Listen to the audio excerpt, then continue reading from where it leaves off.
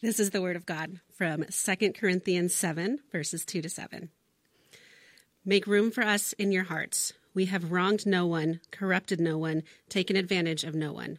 I don't say this to condemn you, since I have already said that you are in our hearts, to die together and to live together. I am very frank with you. I have great pride in you. I am filled with encouragement. I am overflowing with joy in all our afflictions. In fact, when we came into Macedonia, we had no rest. Instead, we were troubled in every way. Conflicts on the outside, fears within. But God, who comforts the downcast, comfort us by the arrival of Titus, and not only by his arrival, but also by the comfort he received from you. He told us about your deep longing, your sorrow, and your zeal for me, so that I rejoiced even more.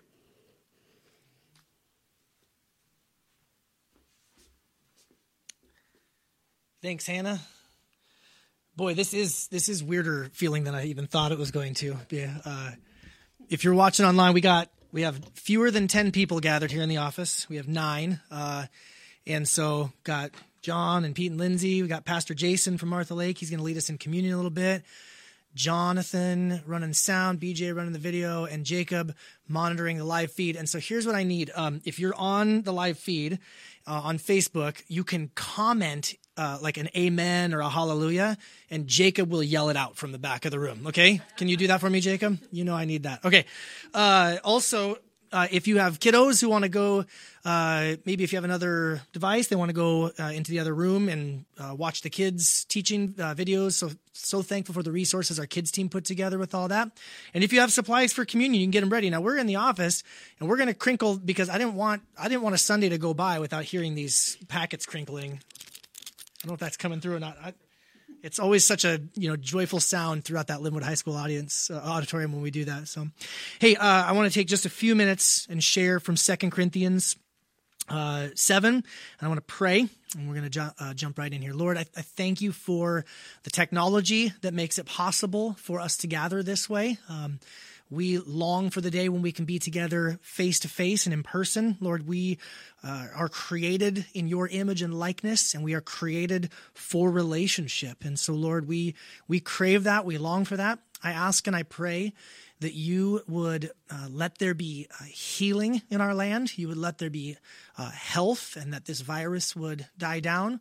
I ask and I pray that you would give all of our public leaders, civil servants, government officials great wisdom on how to lead us in this time.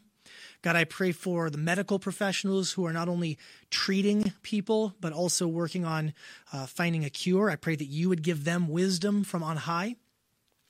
God, I pray for all of our first responders who are dealing with having to go to people's houses or answer different calls. Lord God, I pray you would protect them and bless them.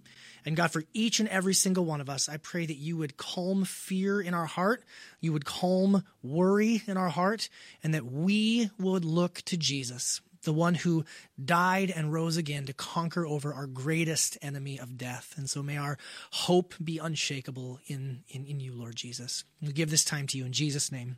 Amen. So I chose this passage from 2 Corinthians because if you know anything about the Corinthian church, you know that they had some troubles. And there's this little line, about conflicts all around and fears within. And as Paul is writing to the church in Corinth, we know, if you've ever read 1 Corinthians or 2 Corinthians, we know that there was church trouble. This is a church that had church trouble, people behaving in ways they ought not to behave, people being unloving, uncharitable toward one another. So there was church problems. And we know that there was trouble in Macedonia. Paul references in this letter and in this passage even about going into Macedonia. So the city of Corinth, if you can think about like Greece on a map, Corinth is kind of down, like southeast, I guess that would be, in Greece, and Macedonia was up to the north. And even though for a while it was a unified kingdom under Alexander the Great, they never liked each other. I mean, it's one of those kind of geopolitical things in the background of the Bible that maybe you don't think about. But Macedonia had trouble, and it talks about in 2 Corinthians 8, if you keep reading the next chapter, it talks about their extreme poverty. So Macedonia was dealing with some sort of extreme poverty and other situations when Paul and his associates went there. They had hardships there. But we also know, if you read the book of Acts, that Jerusalem was going through hardships. The city of Jerusalem had a famine, and I did some reading on this. I wanted to spend a lot more time reading on this than the time that I had, but basically, the emperor Caligula had done a really bad job of managing the empire. Claudius becomes the emperor, and he's trying to kind of fix all of this mess that's happening all throughout the Roman Empire. And there's about a 10-year period right around the time when these letters are being written, from the mid to late 40s to the mid to late 50s, where the government of the day was trying to figure out how to calm down widespread financial economic collapse. So just try to wrap your mind around this situation from the New Testament. The Bible's obviously so different and irrelevant to our situation. That's sarcasm if you don't know me well yet. There's a lot of big problems going on in the world, and I would maybe humbly submit to those of us who are particularly younger that the world has known a lot more of these large-scale type of problems than maybe we're used to. One friend in a text message last week said, this is kind of like our kids' 9/11. And I thought about that. Yeah, my older kids are texting with their friends and messaging with their friends about this coronavirus, and schools are shutting down and businesses are shutting down and people are sick and are dying and there's economic collapse, and it's just a kind of a widespread situation, a big mess. But this is not new to the world, and it is not new to the scripture that God has given to us. And when we experience hardships, whether they're small-scale personal hardships or large-scale hardships, I think there's some ways that we can deal with them wrongly. Sometimes when we have hardships, some of us are tempted to avoid them. It's kind of like well, what problems? I don't know what's going on. I'm not even paying attention. I'm not willing to kind of acknowledge the seriousness of the problem.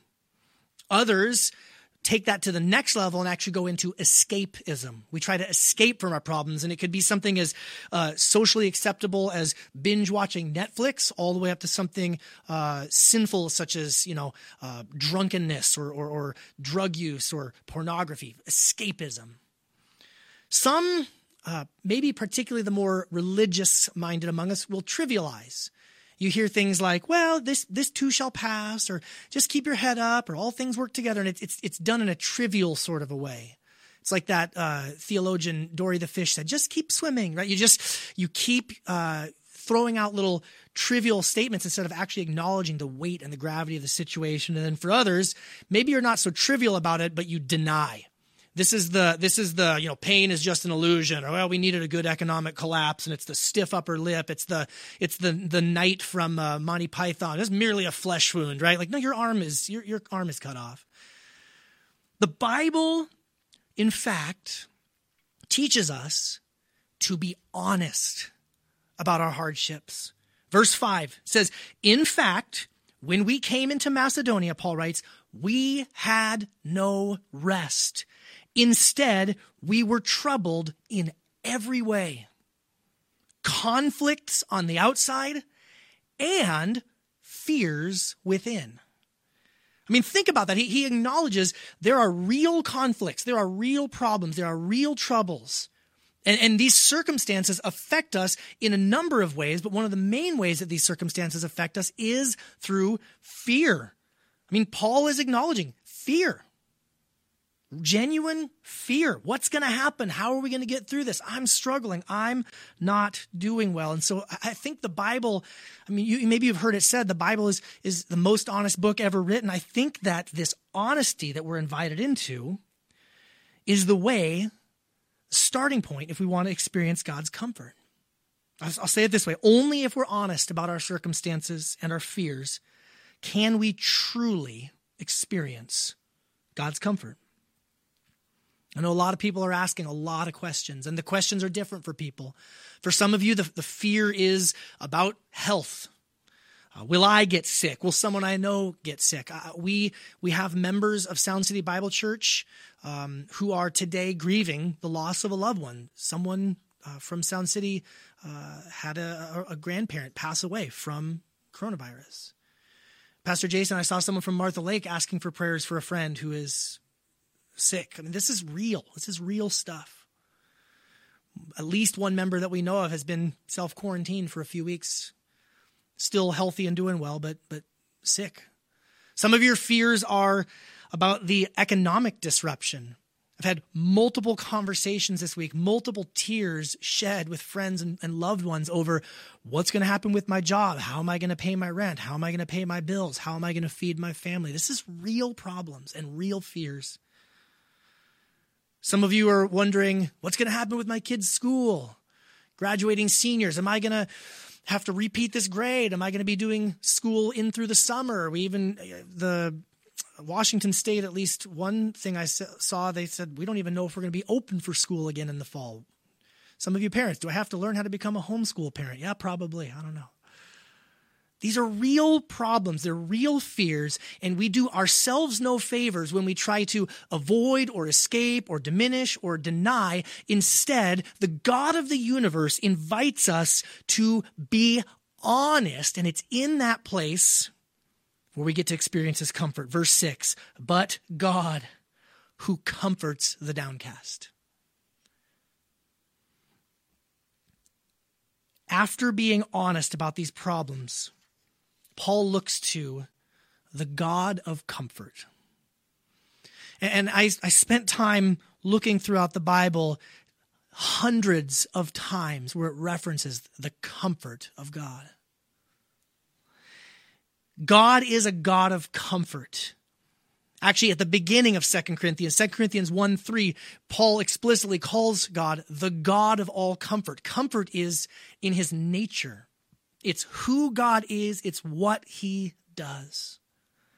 In Psalm 119, verse 50, the psalmist says that it's God's promises that give us comfort. The promises of God. And just so we're clear, friends, the promises of God are not necessarily that we're going to experience health and financial well-being and all of our relationships in this life going smoothly. No, the promises of God ultimately are found in Jesus, in the Messiah. God's promise is the Messiah. And I was thinking about that passage from Isaiah 61, the beginning where in talking prophetically about the coming of the Messiah, Isaiah says, the Spirit of the Sovereign Lord is upon me. He's anointed me to preach the good news to the poor, and all those different verses. And then it says, to comfort those who mourn. When Jesus inaugurated his public ministry, you can read about it in Luke's gospel in particular. He unrolls the scroll in the synagogue, in the gathering. He reads these verses and he says, today this is fulfilled in your midst. Jesus came to show us that God is the God of all comfort. And friends, Jesus, his life included great suffering. It's not just the cross, his whole life. Jesus knew what it was like to struggle against worry and fear. Now we know that Jesus never sinned. He is perfect in all of his ways. But the Bible tells us that Jesus experienced our trials, our temptations. He suffered. He wrestled in the garden.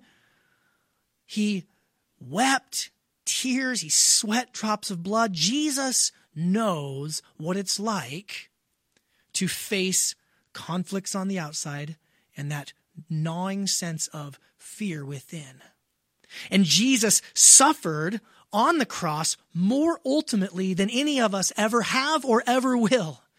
It's not to diminish our suffering. Our suffering is hard. It is real. But Jesus faced the wrath of God that we deserve because of our sin and our rebellion. Jesus knows suffering, the kind of suffering that we know and beyond. And Jesus rose from the dead, conquering the greatest enemy of humanity, death itself. Friends, Jesus died and Jesus rose, and he said, if anyone would put their faith in him, even if they die, yet shall they live, and he will raise us up on the last day. Friends, we have an amazing Savior. He knows what it's like to suffer. He knows what it's like to experience fear, and yet he has conquered over all of that, and he gives us great peace. And so I want to encourage you, be honest, but remember the hope that we have in Jesus. We can miss out on God's comfort by not being honest, denying, avoiding, escaping. We can also miss out on God's comfort by only being honest. Boy, this is terrible. Boy, this is suffering. Boy, it's when you stayed up till 1:20 a.m. reading the next blog post and clicking the next thing and the next thing that's going to help you figure out, and you're going to solve coronavirus in your footy pajamas in bed late at night. You're not. We need to focus on Jesus, not just the honesty about our suffering, but the hope that we have in him. And then I love the way that this passage shows us the way that God uses the relationships and the people to bring that comfort. So, but God, in verse 6, who comforts the downcast, comforted us by the arrival of Titus. And not only by his arrival, but also by the comfort he received from you. He told us about your deep longing. He told us about your sorrow. He told us about your zeal for me, so that I rejoiced even more. I love that it tells us that God delivered his comfort. It says, God comforted us by the arrival of Titus and by the news that he said of the comfort he received from you. It's particularly striking because if you know the Corinthian letters, 1st and 2nd Corinthians, you know that Paul's relationship with the church in Corinth was not always smooth. He doesn't always have the most encouraging things to say to the church in Corinth. But even in that, there's this encouragement that comes from knowing the people of God. That's one of the things, at least for me, that's the most painful about this whole situation, about gathering on Facebook and gathering digitally, is being separated from the people of God. We are created for relationship. We are meant for hugs and handshakes and high fives and time just spent looking into each other's eyes. We're meant for all of those things. And God delivers us great encouragement through his people. And I guess I would just say, while we can't gather together and we're not supposed to be in larger groups, I will say this.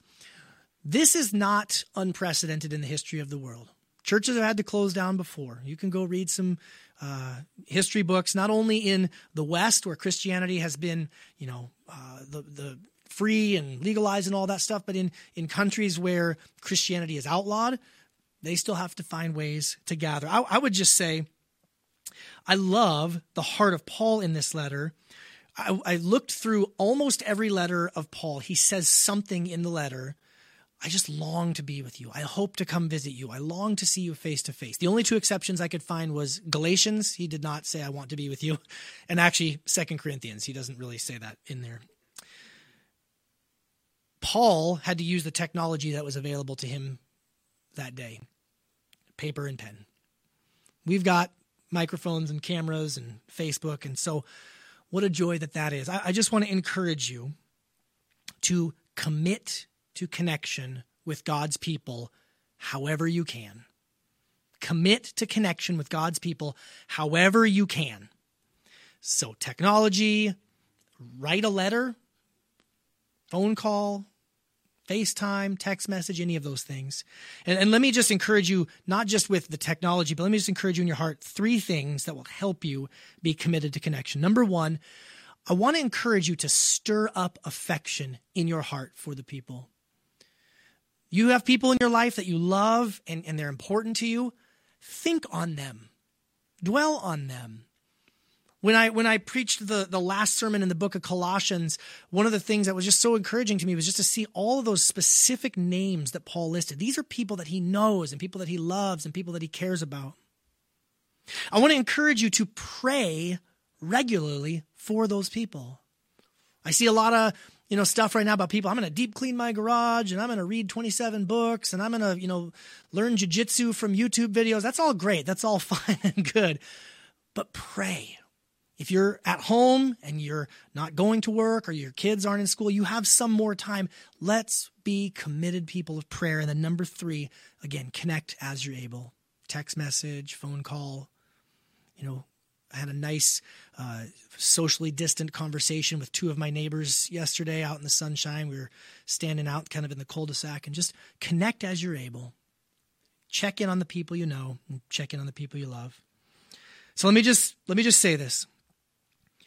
In closing, I want to encourage you. There's a lot of things vying for our attention right now, whether it's the news or radio or blogs, or we're trying to see what's happening with the world. I want to encourage you to keep your focus on Jesus. Keep your eyes fixed on him. He loves us. He understands our suffering and our worries. He understands the future. We don't know the future, but we know him. Keep your focus on Jesus. And I'll close with some words from Psalm 4. I love this verse. This was very encouraging to me when I came across this. I'll read this. Many are asking, who can show us anything good? Does that sound like our situation now? A lot of people. Who can show me something good? Let the light of your face shine on us, Lord. You have put more joy in my heart than they have when their grain and their new wine abound. When circumstances are good, when you got lots of money, lots of grain, lots of wine, I have even more joy in my heart. I will both lie down and sleep in peace. For you alone, Lord, make me live in safety. Lord, I pray that you would help us to have joy in our hearts. I pray that you would help us to lie down and sleep in peace. Lord, you alone are our refuge. You're our source of joy. Help us to cling to you. Help us to pray, keep our eyes focused on you. Help us to love one another well. And may the love of Jesus be shown in and through our lives, even in these strange and difficult days. We pray this all in your name. Amen. Amen. I'm going to invite Pastor Jason to come and lead us in communion. So if you have supplies, you can get them ready. I'm hand it off to you. Come on, brother. Right, so if you have those communion supplies, go ahead and grab those and make them handy. We're going to read our communion passage from 1 Corinthians chapter 11. And as we're thinking about this passage, Paul actually wrote this passage because the church at Corinth was celebrating the Lord's Supper, as Paul calls it, in a way that divided the church, that separated the church. And what Paul is trying to instill into that church and to us is that the Lord's Supper actually should bring the church together, should unite us around Christ and his sacrifice. And so even though we physically are separated, we are spiritually united right now. And so what we're going to do, just as Pastor Aaron just encouraged us to, for I received from the Lord what I also delivered to you, that the Lord Jesus, on the night when he was betrayed, he took bread, and when he had given thanks, he broke it and said, "This is my body, which is for you. Do this in remembrance of me." In the same way, also, he took the cup after supper, saying, "This cup is the new covenant in my blood. Do this as often as you drink it in remembrance of me. For as often as you eat this bread and drink this cup, you proclaim the Lord's death until he comes. Whoever therefore eats the bread or drinks the cup of the Lord in an unworthy manner will be guilty concerning the body and the blood of the Lord. Let a person examine himself then, and so eat of the bread and drink of the cup. For anyone who eats and drinks without discerning the body eats and drinks judgment on himself." And so let us do that. Let us discern the body of Christ, broken for us, the blood of Christ spilled for us, because we are unworthy, but he washes us clean. And so as we have a few minutes to reflect and repent and express our faith to the Lord and then partake of the elements, we're reflecting on Christ. We're proclaiming his death and resurrection until he comes. Let me pray for us, and then on your own at home, over the next few minutes, you take the elements. Let's pray. Our God, we give you thanks for Jesus Christ, your precious Son, our perfect Savior. We thank you that he did bear our sins in his body that was broken, that he did shed his precious blood to make us clean. And so as we partake these elements, Lord, we are focusing on him. We are proclaiming our faith is in him, that we need the forgiveness that comes through Jesus Christ. And we are united with the people of God through Jesus Christ. And so, Lord, we give you thanks for Jesus.